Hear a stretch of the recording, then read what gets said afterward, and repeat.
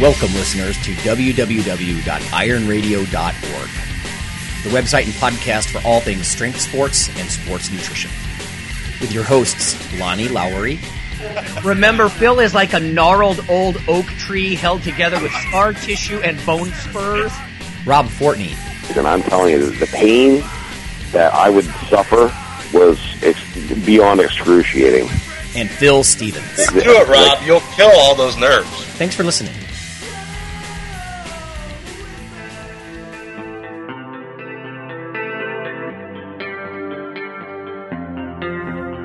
Iron Radio listeners are an experienced, clever lot who are in tune with their bodies and whom I'd like to crowdsource regarding a new study and an invention of mine. This is Dr. Lonnie Lowery. I've been fortunate to have a provisional patent granted regarding a coffee methodology that is research supported to either enhance the anabolic effect of meals or to support cognition in a unique way.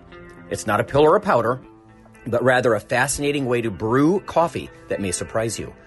And that's just part of the story. This is a very early stage bucket list sort of achievement that I cannot undertake alone. If you're interested in getting further educated on functional coffee and health, I'm asking that you email me at lonman7@hotmail.com to get involved. We'll have a brief email exchange that will get the ball rolling on something I think you'll find both fun and beneficial. I need your rare combination of traits, so thank you 50 times.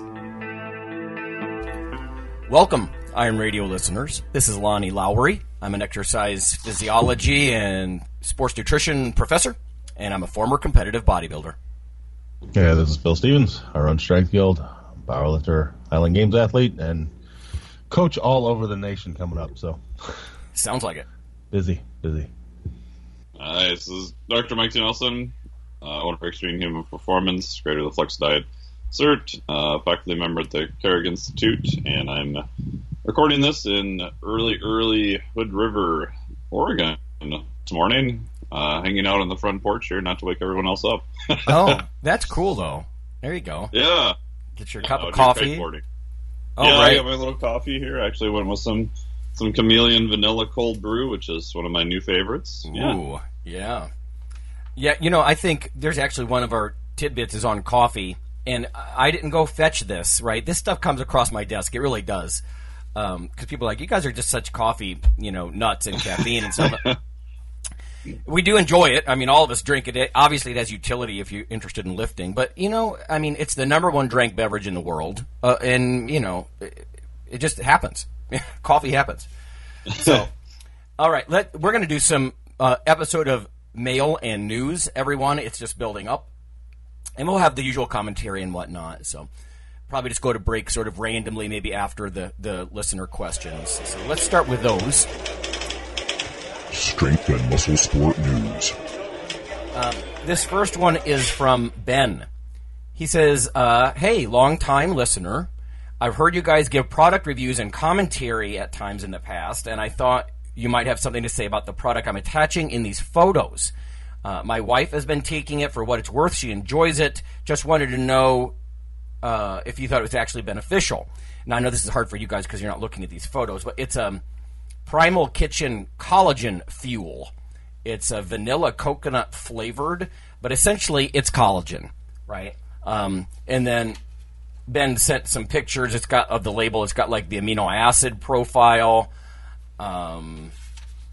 Which I found kind of odd, really, right? Because collagen is not exactly known for its,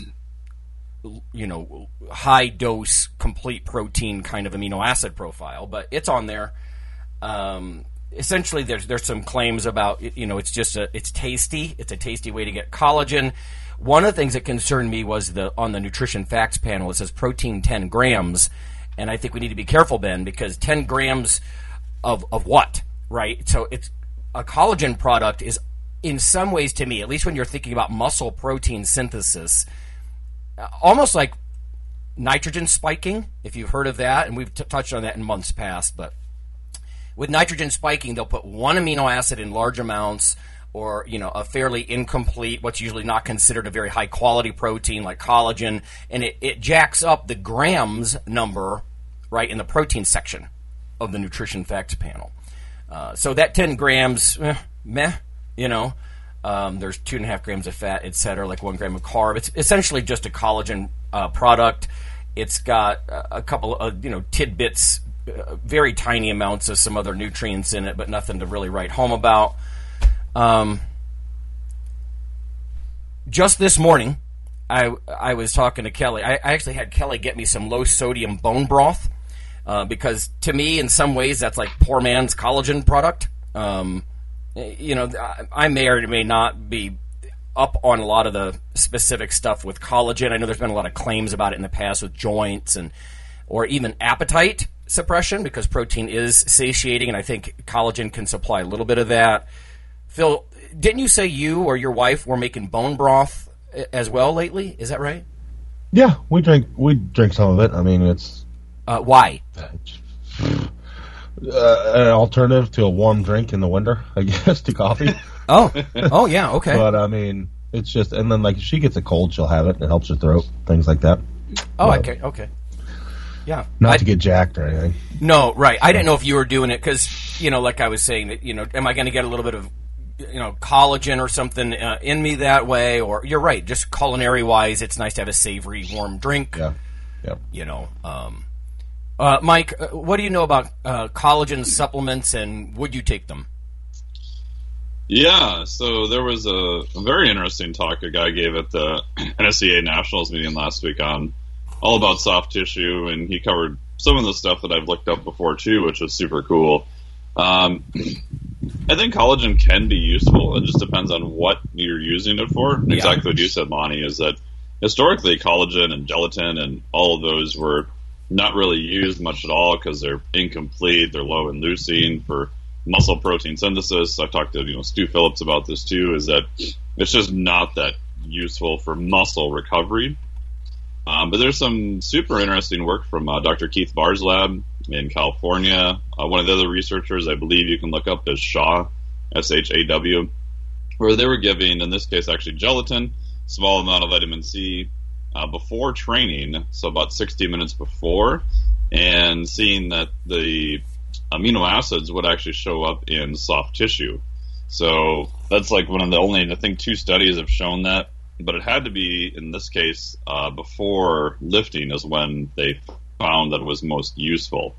So I played around with that a little bit. I'm going to try to do an experiment more with that because I'm wondering if soft tissue turnover may be a limiting case, especially in injury or maybe just in overall strength progression. Yeah. Especially in more advanced lifters. Muscle recovery is about 90-ish days in terms of turnover. Soft tissue turnover is probably closer to 9 months or maybe somewhere around there. And they were saying that you could even do something simple like just jump rope for, I think it was only like 5 to 8 minutes and then have collagen or gelatin before. Collagen and gelatin from an amino acid profile are pretty similar. And there's some interesting stuff that glycine, while it's not an essential amino acid, might be rate limiting in certain cases. Mm-hmm. So another thing I've done with clients who are trying to save money is you could play around with using collagen or gelatin and maybe adding glycine to it. And then a little trick from the dietary supplement world is glycine in high amounts is actually very sweet. So if you want something that's a little bit sweeter but not wanting to add sugar for whatever reason, that may work too. So I think it's useful. Again, it depends on what you're trying to do with it. If you're using it for muscle recovery, and appetite suppression, maybe. We talked about that in the protein and dietary resistance exercise training book that we know you edited a couple of years ago. So, yeah. Yeah, right on. I think it's about goal. That's very true, right? I mean, bone broth, I'm trying to remember all the things. There's different minerals, and there are some things in bone broth that could be good. Yeah. Like I said, I don't think I personally, when the rubber hits the road, I would buy an expensive collagen powder. But you're right. There's some interesting things you're trying to find use for collagen, right? Because it's in a lot of ways it's something that should be a cheap protein. There's been some stuff, like you said, we need to be careful and not just say cartilage and joints, but you have connective tissue, like the soft tissue lining of the gut. There's a lot of different things that, maybe there's something there. I don't know. So there you have it. I mean, like I said, I wouldn't focus on the amino acid profile intensely. Sometimes they just put that on the label to make it look like, oh, look at all these amino acids. And if you look closely, oh, well, there's like a 75 milligrams of this or that amino acid, like non-useful amounts, at least as far as protein synthesis goes, or some of the more common amino acids. Sometimes those little amino acid profiles are like, well, whatever, but yeah. I do want to offer this in the mornings. Now, 2 summers ago, I blew out my left knee, almost definitely tore my medial meniscus there. I was never really diagnosed, but I'm not wrong about this. I know that's what happened. And I take 250 milligram vitamin C. I take 2 glucosamine chondroitin MSM tablets from Sam's Club. And I take a swig of bone broth. I kind of swish them down with some bone broth, and I do it every morning. And now, I also take curcumin and other anti-inflammatories and stuff like that, but I'm trying to prolong the usefulness of this left knee before I have to go get something done. Inject some weird injection or eventually I guess it'll be knee replacement. But, damn it was the running that did it, and I was bitching about that 2 years ago. I was crawling to the bathroom. My entire nervous system down on that side just shut down. It was ridiculous. But I do find, and this is very, N of 1 subjective, but when I take my curcumin regularly and I do my little vitamin C, glucosamine bone broth thing in the morning, and it doesn't hurt. And I don't know if that's what's doing it. I mean, like I said, I do occasionally take ibuprofen and other things, but there may be something to that with, like you said, Mike, I'm sure with the soft tissue turnover, and I just do it in a very chronic, preventive way to try to increase the lifespan of that joint, of my left knee, but maybe something there. Yeah. You usually lift after that? Because I know you usually lift in the morning, don't you, Lonnie? Well, yeah, in the summer, I usually lift, about lunchtime, Oh, okay. But you're right. I go for a walk, pre-breakfast walk, and at least there's that. Just to kind of stress on it. Exactly, kind of compress it and get some fluids sloshing in there, I guess. So, since we're talking about tissue turnover, this next mail is from Frank. He says, "Hello, how are you? You guys are my go-to guys for this kind of stuff. Real science, not just bro.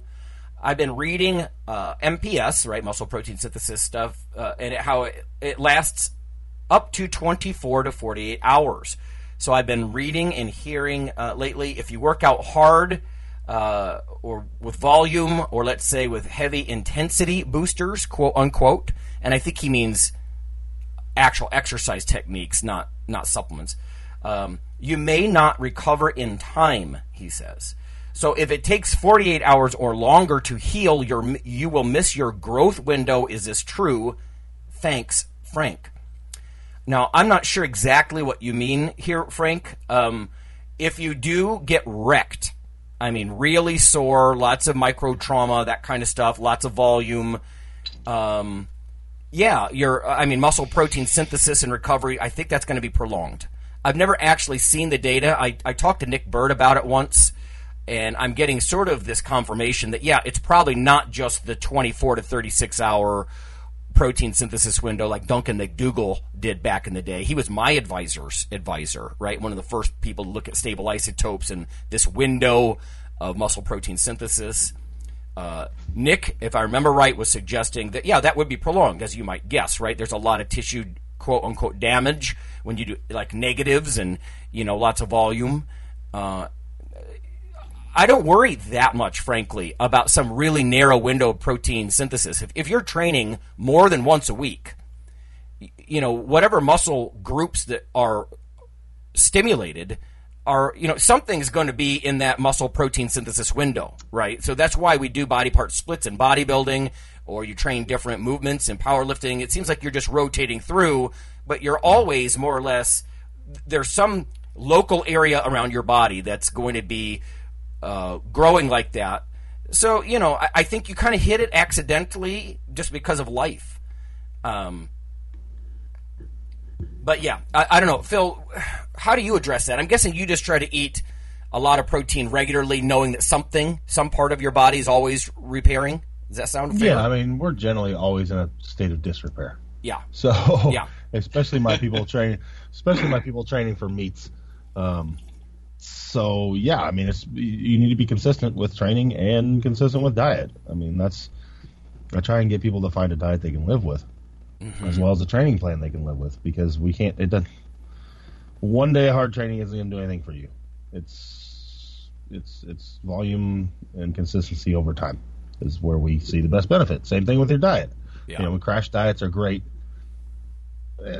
for short term, but in the long term, no matter what, we need to find something you can live with.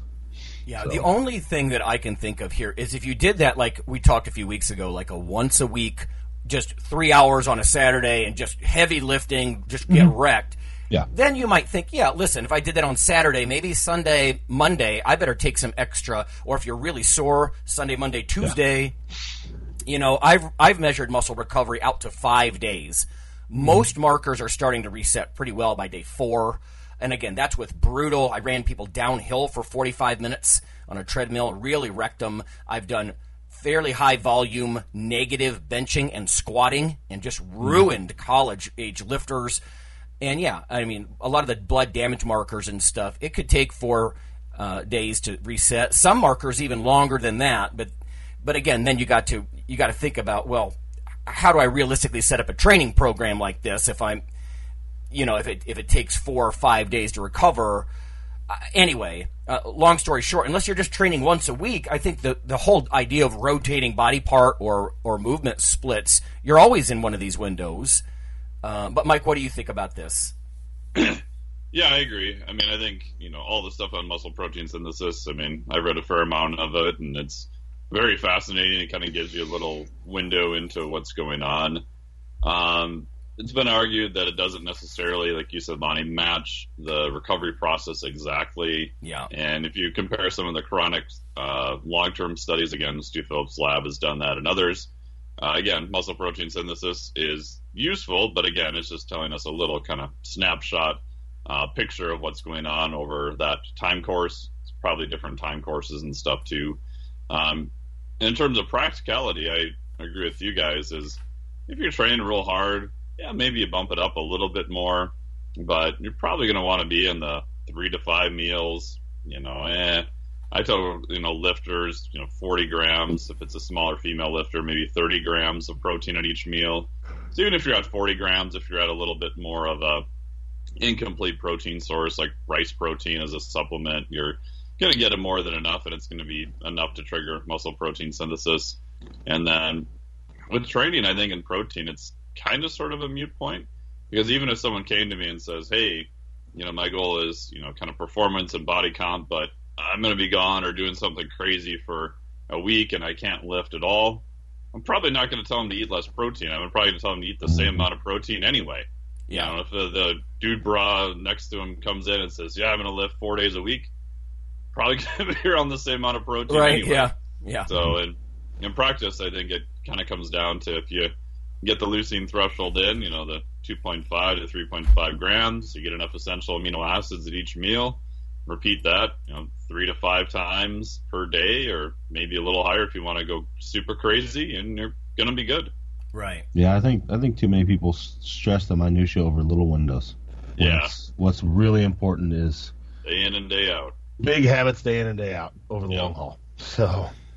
Yeah, the whole history of that. In fact, I think we had Dave Barr on the show years ago talking about the windows of opportunity, and because he's been actually at times critiquing that. Like the history of that was that, oh, look, you resynthesize glycogen more quickly after a workout, right? So the carbohydrate window was sort of a big thing, and then a lot of the protein synthesis, like back, McDougall, Lemon, Tarnopolsky, they started showing similar stuff with protein. Like, oh, look, there's this interesting time where you've triggered some growth, right? But yeah, in a practical client world, where you're training more than twice a week, let's say, it does become sort of a moot point. Like you said, Mike, so long as you're getting your 30 or 40 grams of protein at every meal, you're eating 4 times a day, maybe 5, you're probably good. But you know what? To Frank's point, though, it's cool that you're reading about that because it's interesting to know, right?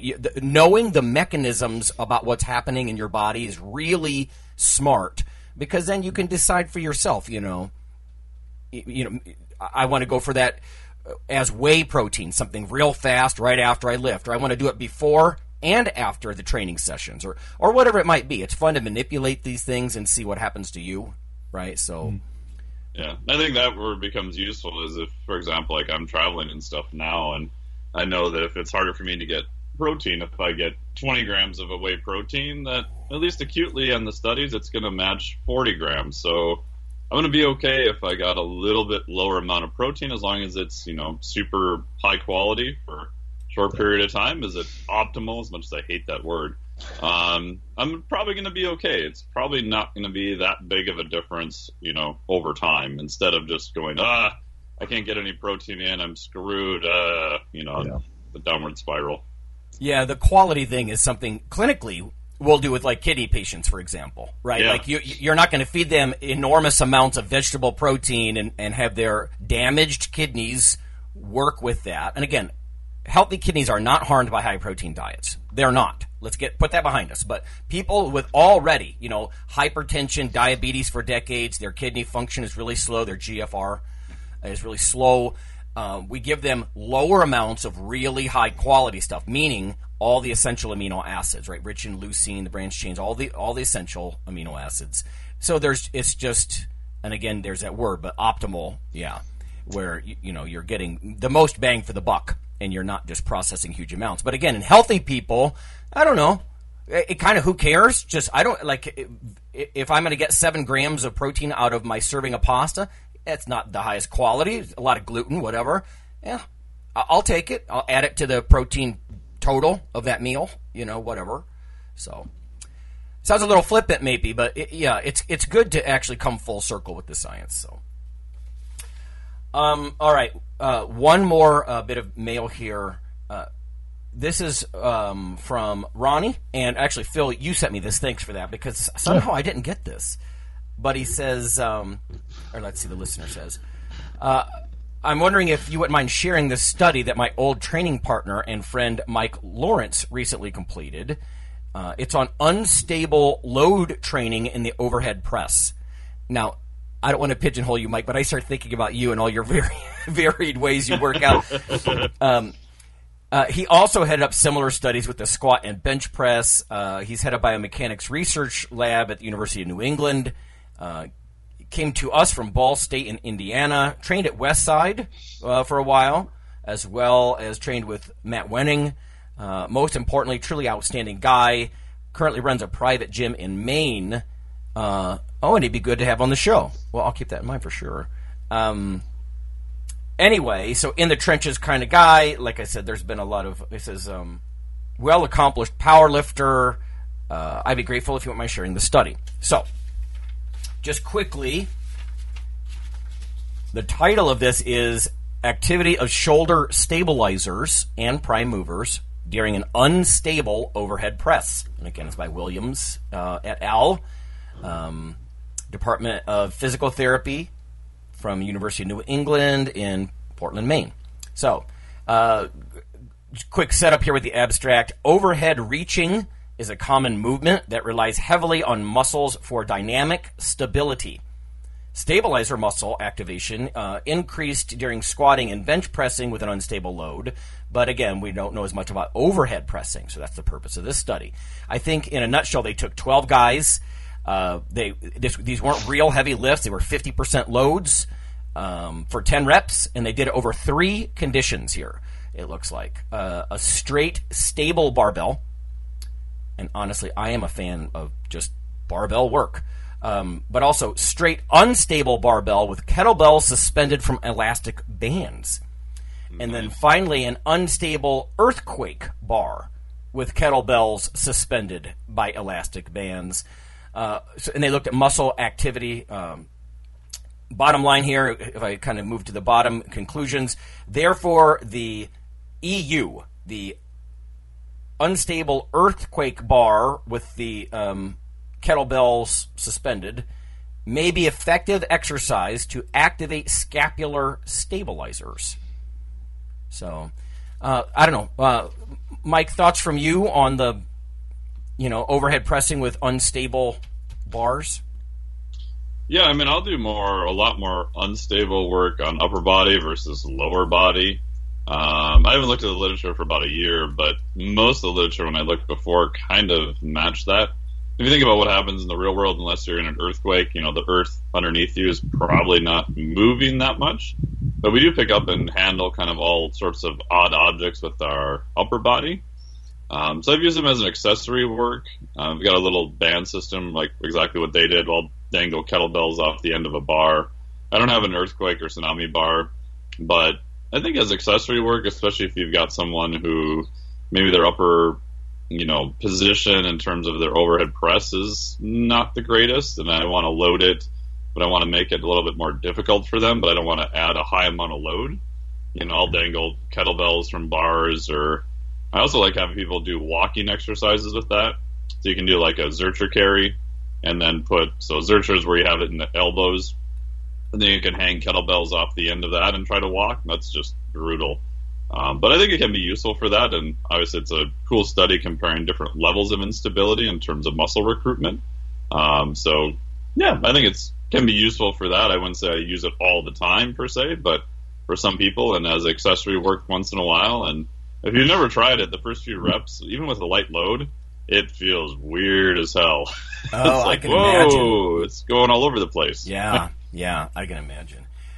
I don't do a lot of that kind of stuff. When I do overhead pressing, it's just with a barbell, really. I don't get that fancy. But then I could see this kind of coming into play with stuff like rotator cuff or like injury prevention, because you're trying to get those stabilizers. I mean, obviously your shoulder is going to be prone to injury because of the nature of that joint. But Phil, do you do much instability kinds of stuff, or you just do not a barbell? ton?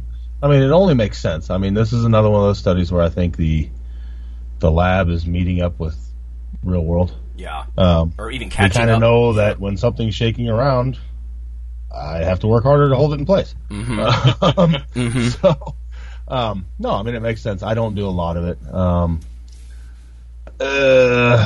Partly because, I don't see a huge need. If I have somebody unstable, like I have guys do overhead carries, things like that Mike was talking about, to stabilize the shoulders a lot. It's a risk versus reward thing. If I have 14 kids putting shaky things over their heads, I don't know, man. I can't watch them all that. As a coach, right? That thing. So, yeah. I don't like injuries, and I could see how this could exasperate that a bit if not watched very closely. That would be ironic, wouldn't it? You're doing stuff to increase shoulder stability and prevent injury, and you cause one in your efforts to prevent them. Yeah, that'd be the tough thing is that. But I think, like you said, in a prehab type situation where you have somebody with an existing problem when we're trying to address that, it could be very useful. Yeah, they're in a sport that just, when we were in Dublin, right, one of the talks was about how coffee increases the velocity in overhand pitching. So you think about some of these sports, I imagine that you would be at risk. So it's like Mike said, it's neat to look at the different levels of how you address instability and purposely trying to trigger some of those stabilizers and stuff. So, yeah, and in theory, you could throw that in maybe super light as part of a warm up if someone's got a few issues with their overhead press. I've done that a few times, and anecdotally, people say that their performance was better and it feels easier, but that could just be all perception too, right? Because you were trying to move something that's very unstable, and now I give you something stable. Of course, it's going to feel better. Yeah. But if you can increase the motor unit recruitment and get a little bit more activation per se around the shoulder, maybe it's useful for a couple of light sets as a warm up type thing people can play around with. Mm-hmm. Mm-hmm. Yeah, actually, after the break, we're actually going to talk about perception.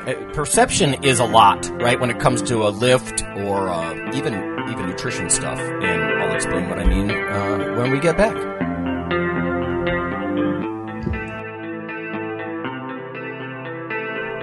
Hey, listeners, this is Dr. Lonnie Lowry.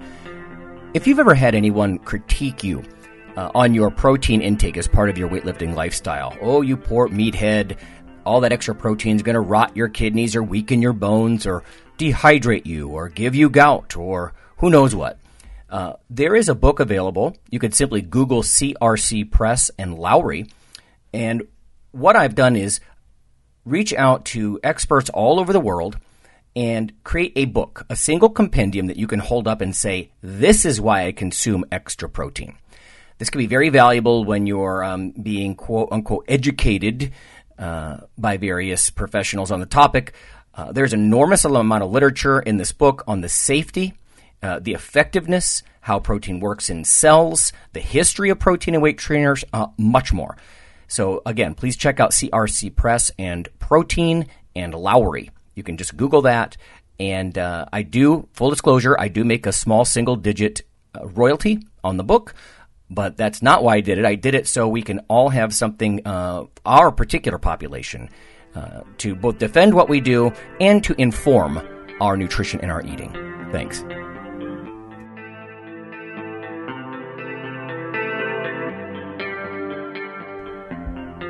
Iron Radio is, of course, primarily a podcast. But over the years, there have been technical glitches calling for backup streaming and listeners who wanted the convenience of other sources of audio content. Toward this end, Iron Radio is now simulcast and backed up on YouTube. If needed, please search Lawnman07 or Iron Radio from within YouTube. There's not much video, but if you like to listen through YouTube on a Roku or other living room device, there you go.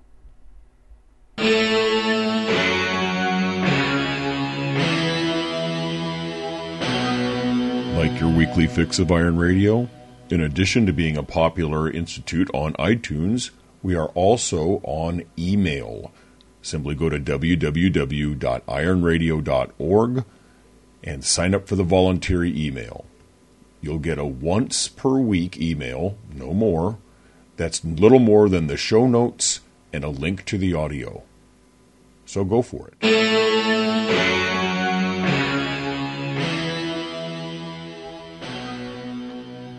Okay, everybody, we are back, and I've got it's an article on a study that the people were wanting Lonnie and Mike's opinions on, and I figured this is a good one because I think it's going to set them off a little bit. So I'll start with just the title. Fat consumption is the only cause of weight gain. Scientists from the University of Aberdeen and Chinese Academy of Sciences have undertaken the largest study of its kind, looking at what components of the diet, fat, carbohydrates, and protein, cause mice to gain weight. And when it comes down to it, the study was published in the Journal of Cell Metabolism, and it included 30 different diet variants that vary in their fat, carbohydrate, and sugar contents, and protein. The mice were fed these diets for 3 months straight, which is the equivalent to 9 years in humans.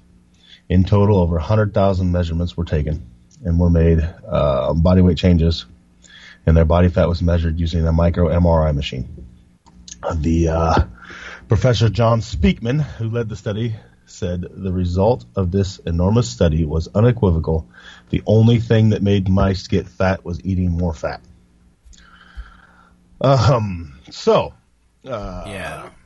Carbohydrates, including up to 30. Oh, no, we need to get down here. So, the impacts of different micronutrients on the body or macronutrients on the body regulation remained unresolved, with different studies suggesting increased dietary fat, increased carbohydrates, particularly sugars, or reduced protein may all stimulate overconsumption.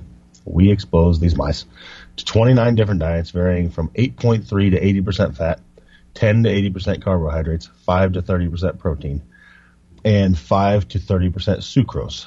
Only increased dietary fat content was associated with elevated energy intake and getting fat. The response was associated with increased gene expression of the 5-HT receptors and dopamine and opioid signaling pathways in the hypothalamus. We replicated the core findings in 4 other mouse strains. The mice regulate their food consumption primarily to meet energy rather than protein target, but the system can be overridden by hedonic factors linked to fat, but not sucrose consumption. I think in people, free-living people, I mean, one of the biggest issues here is you're feeding a mouse in a cage, kind of thing. And in the real food industry is built on combinations of refined carbohydrates and fats, right? So I suppose if you were eating sugar with almost no fat in your diet, that'd be a little bit different than the way the real world works, right? Which is you're eating combinations of sugar and fat, ice cream, things like that. Delicious combinations of refined carbohydrates and fat. So, the practical applicability of something like that, I think, is tough. Obviously, fats have more calories in every gram, so you got to watch them sort of carefully. I mean, physique athletes, of course, even stuff like peanut butter. If you're on a diet, you got to be careful with that. I've known people that looked at that, literally a tablespoon of peanut butter, like a treat. And I think they're doing that because, it does add up pretty fast. Now, if you're trying to put on mass, that's to your advantage, right? But, I don't know. Yeah. Here's my problem with the high sugar constant intake. When people get coffee, they don't drink coffee like I have in front of me. They drink syrup. Syrupy caramel, macchiato, this and that. When they drink sugary pops, they eat refined carbohydrates. When you're in a high insulin state all the time, and I've said this before on the show, and I show data when I teach classes like advanced nutrition, but you start to turn on fat storage machinery. There are enzymes like acetyl-CoA carboxylase, enzymes that literally build fat. And so acutely, insulin is a storage hormone, and it blunts fat breakdown, it blunts fat loss. And then chronically, it actually reprograms you to be a better fat-storing machine. And when we're always in a high insulin state, that's one of the reasons in the past I've taken like Fridays, I've done sort of fasting, like just a low-dose leucine protein kind of, fast, almost a pulse fast, like Chris Shugart used to sort of support, just to get my body out from under the insulin pressure all the time of eating, especially from tons of sugars and whatnot. But so I don't know, Mike. What do you think about this? It's a sticky topic, isn't it? Yeah. I think of insulin as more of a fuel selector switch, which I stole from Jeff Volek. Mm-hmm. So very similar, right? So high amounts of insulin all the time does push you to use more carbohydrates, but pushes you away from fatty acid use. Yeah. And so lower levels of insulin pushes you back to using fats as a fuel again. So I have done that with even people on pretty hypercaloric diets, especially if they're a little bit more worried about health or body comp. I'll have them take 18 to 24 hours once per week, do a longer fast. Right, and I'm trying to drive insulin super low during that time and kind of give them the opposite stimulus for a little while. And obviously you're cutting out a whole bunch of calories on that day too. In terms of the mouse study, I think it's kind of interesting, but only I'd have to look at what actual mechanisms they looked at, because I would hope that was the goal of the study. Because like you said, Lonnie, in humans, we kind of know what hyperpalatability is, right? High amounts of fat, high amounts of salt, and high amounts of sugar all crammed together. Yep. So in the rat study or the mouse study, it looks like it was what foods are the most kind of hedonic, and then I'm not sure what they looked at for energy regulation. So it appears that fat, the mice ate more of that, and maybe they just didn't correspondingly move around as much either. So interesting from a mechanistic standpoint, but I'm not sure how it relates to humans, and I'm afraid that we're going to see all sorts of stuff now that says, this and that about fat, and going to be a mouse study, and it's going to drive me insane. There's two more quotes that I found pretty interesting here too. That adding carbohydrates to the fats from sugar had no effect. Combining sugar with fat had no more impact than fat alone on making them heavier. And then this one, there's no evidence that they're suggesting a protein target. Whether it be a high protein didn't satiate them more, and low protein down to 5% it didn't stimulate greater uptake. So they found no protein target. I would actually wonder about species differences, because ages ago I remember reading that rodents can self-select certain nutrients that they might be deficient in, whereas people aren't so good at that, right? We're pretty good at hitting a calorie target every day. I mean, self-regulating. If you don't bring the triggers from the food industry in on it, right? Because we're being bombarded with temptation, and the rats or the mice, it sounds like now I have to read this paper, I guess, but if it's just free eating and how much you eat and when you stop and all that kind of stuff. But I let's put it this way: there's no way as a human being that I'm gonna eat tons of sugar and fat at the same time, unless I'm doing it very purposely just to have fun, But I think the training, for our listeners, the training is a huge part of this too. Like Mike was saying, maybe when they ate a lot of fat, they got sluggish or they didn't move around as much. I mean, obviously, if you bring exercise into the picture, and exercise, of course, is not random. Exercise is purposeful, repetitive, planned kind of activity that we do, and that changes the way and enhances the way your body uses both fats and carbohydrates. Like GLUT4 translocation, right? You take up blood glucose better during the exercise. You build more mitochondria, so you're a better fat-burning machine, all that kind of stuff. So you get structural adaptations from training, and that's not, you know what I mean? Comparing us to mice, let's face it, rodent research is valuable. It is, but in an environment if it is about self-selection and free feeding, it's really hard not to look at the psychosocial aspect of a lot of this, with people. Mice don't have a holiday season. Exactly. Yeah, that's one example. Yeah, totally. Or ads in their face for, whatever the latest sugary pseudo coffee kind of thing. Yeah. So. And isn't there a big species differentiation with protein feeding in terms of response to mice versus humans? That I'm not the one to answer this, but I want to say there is something that sticks in my brain that there's a pretty massive difference on that, but maybe some mouse researcher in that area can correct me. I know for a fact, I did my dissertation with a very particular fat, right, with CLA. And what it does to mice is radically different metabolically than what it does to people. Researchers would say human beings are hypo responders. So mice will lose like half of all their body fat when you feed them that stuff in like 8 weeks. It's ridiculous. And then human beings might lose literally a pound or two over a 15-week period. So their livers operate differently. If you look at like rats, mice, and people, the percentage of their organ mass that's liver is different.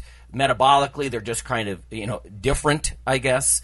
NL rates are massively different between mice and humans. Oh, yeah. Well, rodents tend to grow linearly, like almost throughout their lifespan, whereas people grow up and level off for a much longer part of their lifespan. So there's a lot of species stuff maybe going on here.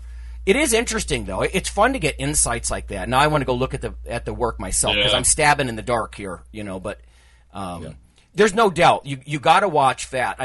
As I've gotten older, right, when you're middle age, you become a poor carbohydrate metabolizer. Now I do what I can with exercise to correct that, but that sort of comes with age. But I also have to watch fat. I cannot go nutso glugging olive oil into my evening vegetables and stuff anymore. I'm pushing 50 now.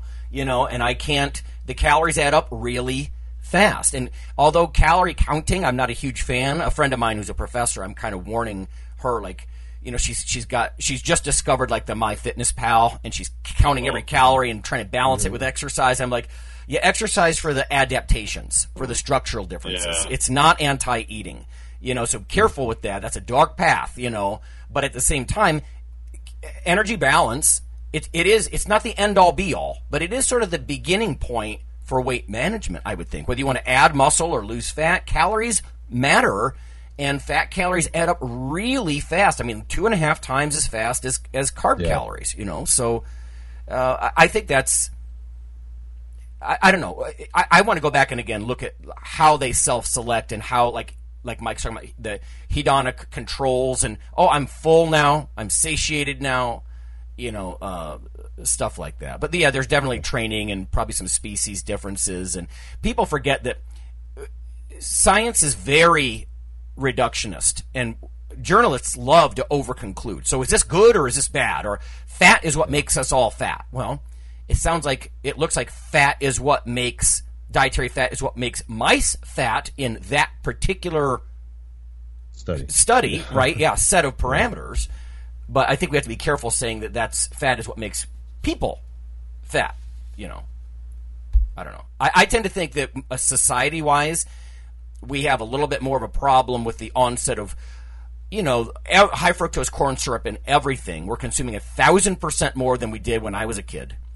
And at least when I remember, and again, this isn't very scientific, but people ate more fat. We would sit down and we would have a medium fat meat item, some vegetables, and a carbohydrate for dinner, a pasta, potato, some kind of whole food thing.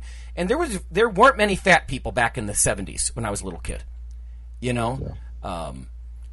So something we're doing is weird, and yeah, it could be the fat content too. I mean, Jesus, I was at Chili's a few weeks ago with my buddy and colleague Ron, and they were complying with that FDA stuff about putting calories on the menu. Holy God. I'm like, look at this burger has 1,860 calories, and Ron's like, look, 2,190, and I'm like, that's in one sandwich, right? So when you put stuff like the barbecue sauce and the chili cheese fries and the egg on the cheese and everything's on top of that burger, you can start to see how this stuff happens, right? We're talking about, 2,000 calories. That's what a typical American woman eats all day in a sandwich. And a lot of that is from the fat. I'll definitely give them that, right? You can definitely get very fat in a low-sugar environment. But we don't live in a low-sugar environment. I tend to think the combination is what's most detrimental. But it sounds like in that particular study, Phil, you were saying adding the sugar didn't really make much of a difference to the fat. Mm-hmm. And that's surprising to me. But you're right. That set us off. Okay. 3 things here quickly from the science news world. This first one was from that same colleague that I was talking about, was calorie counting a lot lately. Humanities professor, so not a science prof, but this is from Science Daily. The scent of coffee appears to boost performance in math. The scent. Now, this is interesting to me because I had 2 students last year look at the smell of coffee on asthmatic symptoms. One of them was asthmatic, and she swears every time she walks into a Starbucks, she can breathe freely. And I'm like, well, maybe there's some antioxidants in it. So we started looking at, the solubility and the vaporizability of different phytochemicals. And this caught my eye when she sent this. It says, smelling a coffee-like scent, which has no caffeine in it, creates an expectation for students that they will perform better on tests. So this is spanking new stuff from Stevens Institute of Technology. It says drinking coffee seems to have its perks in addition to the physical boost that it delivers. And, of course, that's what my lab mostly looks at, right? It's non-fatiguing physical boost. Coffee may lessen our risk of heart disease, diabetes, and dementia. We've talked about that in recent weeks. Coffee may even help us live longer. We've talked about that in recent weeks. Now there's more good news. Researchers at Stevens Institute of Technology reveal that the scent of coffee alone may help people perform better on the analytical portion of the Graduate Management Aptitude Test, or GMAT, a computer adaptive test required by many business schools. So this was done by a business professor, Adriana Madzaroff, recently published in the Journal of Environmental Psych. Quote, it's not just the coffee-like scent helps people perform better on analytical tasks, which was already interesting, says Madzaroff, but they also thought they would do better, and we demonstrated that this expectation was at least partly responsible for their improved performance. So, again, interesting stuff. What we've actually seen, and this is not sweeping, this is just what I've seen. I had some students look at physical and psychostimulant responses to via instant coffee. It's identical decaf and water. And the interesting thing was, for cognitive tasks like we're talking about in this paper, there was a trend. The real coffee did the best. They felt the most alert and focused and that sort of thing on real coffee. But there was a trend, a statistical trend, like a P.06 for you stats people, for the via instant decaf, the decaf, to enhance people. They thought they felt more focused, alert, and energized. Now, the interesting thing is, on the cognitive test, you could see some effects. On physical stuff like benching, you had to have the real deal. It was the real coffee. I was just tweeting. I just tweeted this study, in fact, yesterday that we did about this. So it looks like you can fool your mind maybe into being more alert or even doing better on a test. Just with anticipation, right? Because that's what they're after here. Is it this pleasurability of the scent? Probably some. Is it the fact that they're anticipating, like, oh, is this the real deal coming down the pike to me? Mm-hmm. And again, what we saw that affected the cognition more than it did actual, like, pec and triceps activation, if you will. So still interesting stuff with the smell alone, because I think about pre-workout pills and powders, or having a pre-workout ritual that we've talked about before. If you're convinced it's coming, and it probably really is coming if it's the real deal, maybe open label is actually more realistic, than trying to find the right placebo, right? Because this 50% anticipation you get when you're presented with a hot brown liquid that's either real or fake coffee, that anticipation changes your neurochemistry, I think. So. Yeah, I always think of that too. I'm maybe working on a more cognitive type supplement, and in terms of designing a study for it, it's like, goes back to what is your goal? Like, on one hand, I'm like, well, I would love to see just water versus, whatever the supplement is.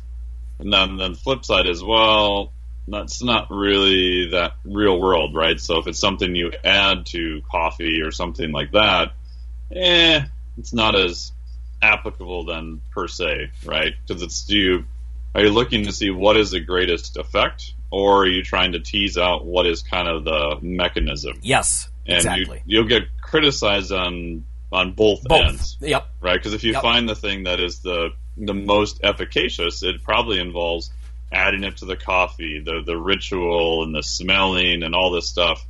And then you'll have people that are like, oh, but you're artificially biasing them in that direction. It's like, well, what if I'm just looking for what is the greatest effect, right? And I'm not super interested in what the mechanism is, because at the end of the day, someone wants to know, does what I'm doing work, right? And part of that may even be a placebo and other things. But if you want to know, okay, what is the exact mechanism? Okay, now you're going to play around with the individual ingredients. It's going to be a lot more highly controlled, and it's probably going to take a series of studies to try to figure that out, too. I once had a supplement company owner actually say, Lonnie, I wish you would compare, and I'm going to try to refrain here, that our energy drink, I wish you would compare it to water and not with an identical placebo. And, of course, they're interested in that because water has no anticipation, and you can almost guarantee that it's going to work. But he kind of has a point, right? At least for cognitive stuff. Again, in our little lab, and we're small potatoes, but you can, in fact, the anticipation. So in that case, instead of a hot brown liquid, it would be a cold red liquid, but either way, it might be the special one, and that 50% anticipation. So you're going to compare a robust effect on cognition, on mental functioning, to a mild effect. And that's not going to be as exciting as comparing a robust effect to zero, Yeah.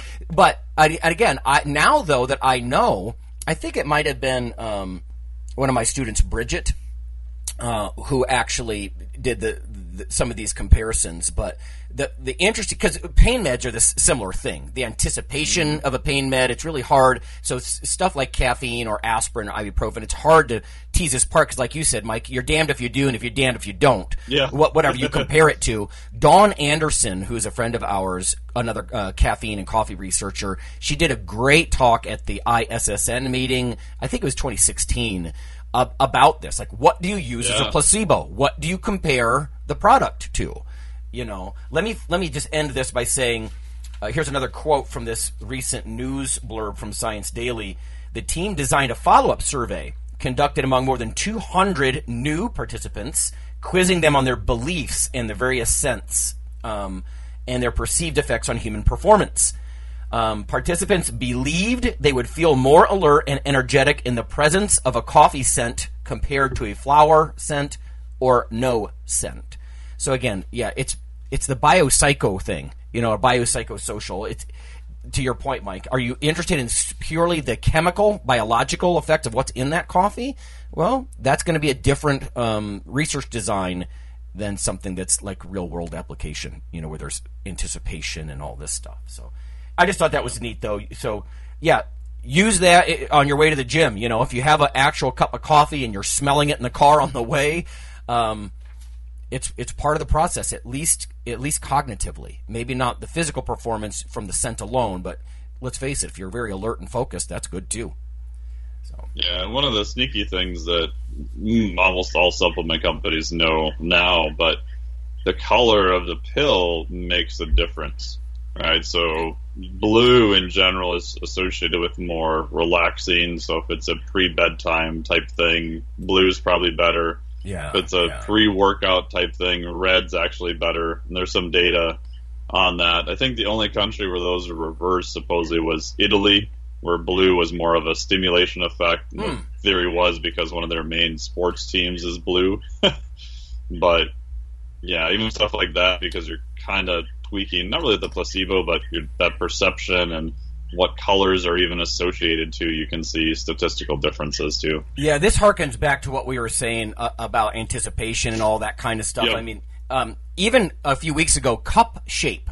Round cups, people perceive the coffee as sweeter, right? And so when you literally, and that's from the IFT journal/magazine, it's sort of a quasi-lay thing, but if that's true, this is where the mouse studies start to fall apart a little, right? Because mouse aren't drinking from a square versus a round mug or a certain color that's presented to them by a marketer, very purposely manipulating them, stuff like that.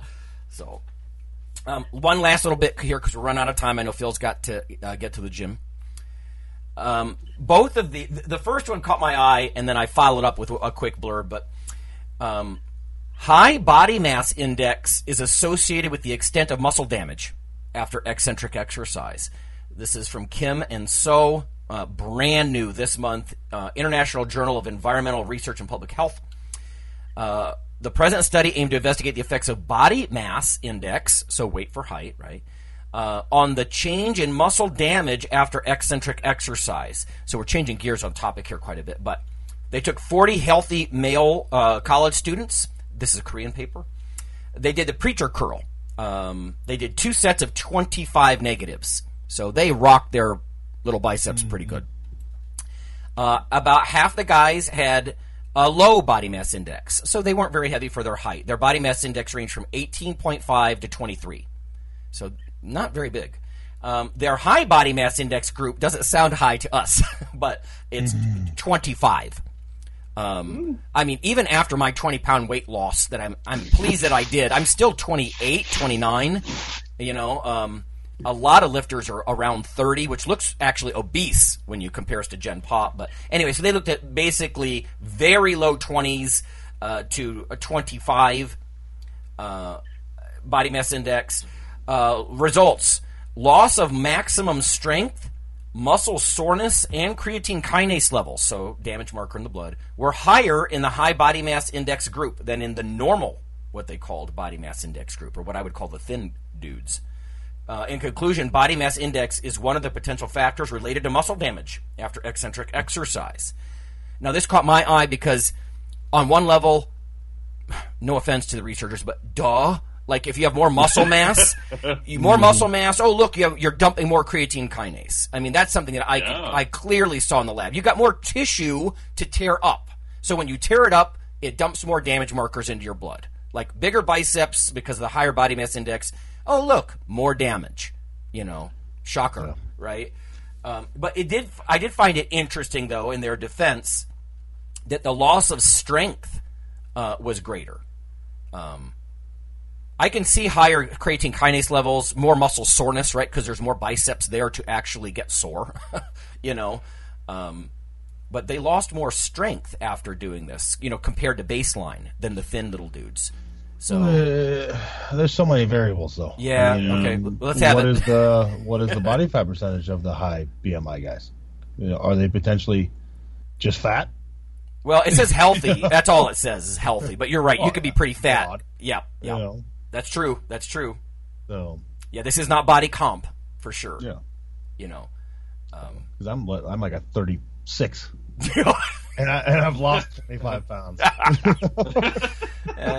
It's funny. Yeah, there's no doubt. Anybody who's a lifter is a grotesque outlier paying high risk insurance if their insurance agency knows what their body mass index is. No, it's a good point though. If their body mass index was 25 just because they had more body fat and their muscle mass wasn't any different, I don't have that information here, right? And I don't even know, they don't even mention body comp. But yeah, they were concluding that high body mass index is related to muscle damage, and loss of strength after the eccentric stuff. Like I said, it may simply be that you're on gross numbers. You got to be very careful the way you analyze this, right? Because I did this with men and women in the past. It's really hard to compare some of this stuff. You have to do it as a percentage or compare it to baseline. Because let's say for example, the bigger guys, they lost 20 pounds off of their preacher curl maximum strength, and the little guys only lost 8 pounds. Well, relative to their body size, that might be like 10% for both of them. Does that make sense? Yeah, so absolutes are different. Absolutes are different, and that may be something that you got to be careful with. But they were. It was interesting. Like I said, the first thing that jumped to my mind was, if they are heavier because there's additional muscle mass there, and let's face it, I mean, I doubt that it's just fatness, but like I said, I saw huge creatine kinase numbers in some of the bodybuilders that I've studied in the lab. I mean, off the charts high, like CK levels of like 1100, stuff like that. Like we're talking about like on a 200 scale, people, and it's because they're so beefy. They're not normal. They're not normal people. Yeah. Anyway, so the quick follow up here. This is from last year, Journal of Exercise Rehabilitation 2017, from the same group, Kim and colleagues. Effect of compression garments on delayed onset muscle soreness and blood inflammatory markers after eccentric exercise, a randomized controlled trial. The purpose of this one was to investigate how compression garments applied after the eccentric exercise might affect delayed onset muscle soreness or inflammatory markers like creatine kinase or TNF alpha, tumor necrosis factor. They took 16 healthy university male students. It looks like they did the same thing. In fact, this may be from the same study, arm of the study. All subjects performed 2 sets of eccentric exercise using elbow flexors, 25 reps per set on a preacher curl machine. So this is all similar. They took measurements at 24 hours after, 48, 72, and 96. See, there we are again. By day 4, you're pretty much coming back to baseline. Muscle soreness, also in the similar time frames. Let's see. The compression garment group reported faster recovery of maximal isometric strength following exercise, and the p-value was 0.001, so that's probably either very consistent or a high magnitude of effect. The lower muscle soreness during the recovery period during the control group as well. So faster recovery of strength and lower soreness. However, no significant differences in CK activity or TNF-alpha activity. I find that almost odd because Priscilla Clarkson, back in the day, she showed that if you immobilize a wrecked, a muscle that's been wrecked with negatives, you get less CK dumping into the bloodstream, right? Because it's immobile. You're not kind of flushing it and all that kind of stuff. Mm-hmm. They did show a picture of the compression garment. I'm looking at it here. It goes from basically the insertion of their deltoid all the way to the wrist. And it's interesting. I don't know about practical application. Maybe if you know that you need your strength back tomorrow, or within 48 hours, you need your strength and back and your soreness gone because you're going to perform like on the field, or something like that. I can't imagine a power lifter getting sore right before a meet. That'd just be stupid, But if you're on a team sport or something like that, and you train to the point that you're going to do some negatives. The coach doesn't know what he's doing, maybe, and has you doing negatives before an event. The compression garment might help you with the strength. I don't know. Was that a group where they had a group that wore the compression garments and another group that did not, correct? That's correct, yeah. Yeah. I'd love to see a study where they did it per individual, right? So go to the gym, exercise both arms, measure both, and then we'll just put like a compression garment only on your right arm. Right. Now, obviously, you know which arm has it because of the perception and the change of proprioception and everything else, but I think that would be a little bit more interesting. I mean, it sounds like the study was significant already, so maybe it doesn't buy you anything else, but I just think in terms of trying to reduce the amount of variability in crazy free-living humans, that may be useful. Yeah, it says there were 8 in each group. randomly assigned to either the compression group or the control group. Yeah, I'm not sure if this is a repeated measure design because it's exact number in each group, but at the same time, yeah, the contralateral limb designs I always thought were so elegant, right? Like, do all the negatives with your left arm and do concentric with your right or nothing with your right arm. I understand that systemically there is some crosstalk and all that kind of stuff. You see that in rehab and all that, but yeah, that would be cool because you're right. Genetically, I've seen this a lot. That creatine kinase, some people are hyper responders and they dump it like crazy. I'm one of them, actually. And other people don't as much. So, to control for the genetic component of this and the everything else, it'd be cool to do it in the same person. It's some kind of, contralateral repeated measures design. But anyway, it's sort of neat, and it does at least suggest a compression garment if you really want to make sure you're not sore the next day because you got to perform. I don't know, maybe some, sleeve of some kind, compression sleeve. Yeah. I'd like to see a chronic study, too, to show that there's no altering of the adaptation either, right? So we know, like, ibuprofen sometimes or cold water immersion, you can see performance come back, but it's at a cost of kind of those long-term adaptations also. Right, so, you don't get the results. Maybe that exists, I just haven't looked at it in this literature yet. Yeah, you don't want to sacrifice the gains. Yeah. With a Z.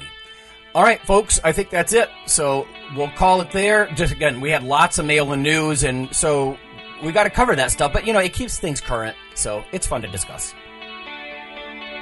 All right, everybody, have a good day. All right, see you guys.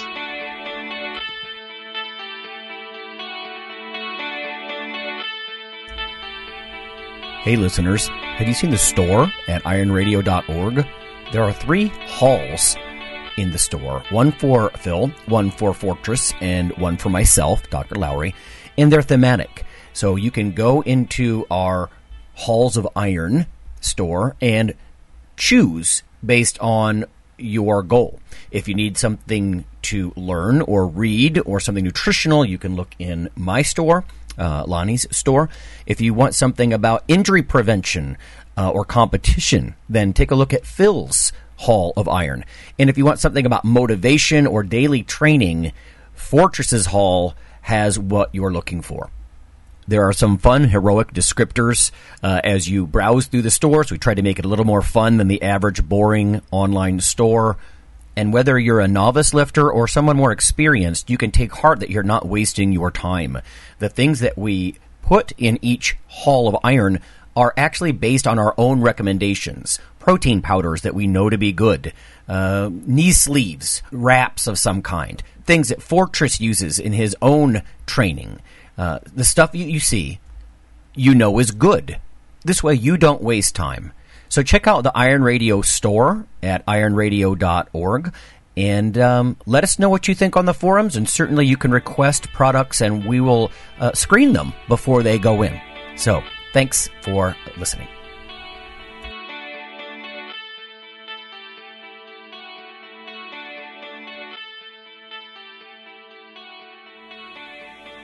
Iron Radio is accepting donations. If you like what we do, the professors, the scientists, the bodybuilding show promoters, the athletes themselves in powerlifting and bodybuilding, please consider making a donation or maybe buying something from the ironradio.org store. We also are accepting supporting members. So for $4 a month, which is frankly less than the bank sneaks out of your account in fees, you can step up and support a form of sort of public radio for the bodybuilding and powerlifting and strength community. The Iron Radio podcast and all of the audio on ironradio.org is for informational purposes only. If you're interested in starting a diet or exercise program, it's important to check with your physician. Also seek the help of registered dietitians, athletic trainers, and qualified exercise physiologists in order to make the progress that you need.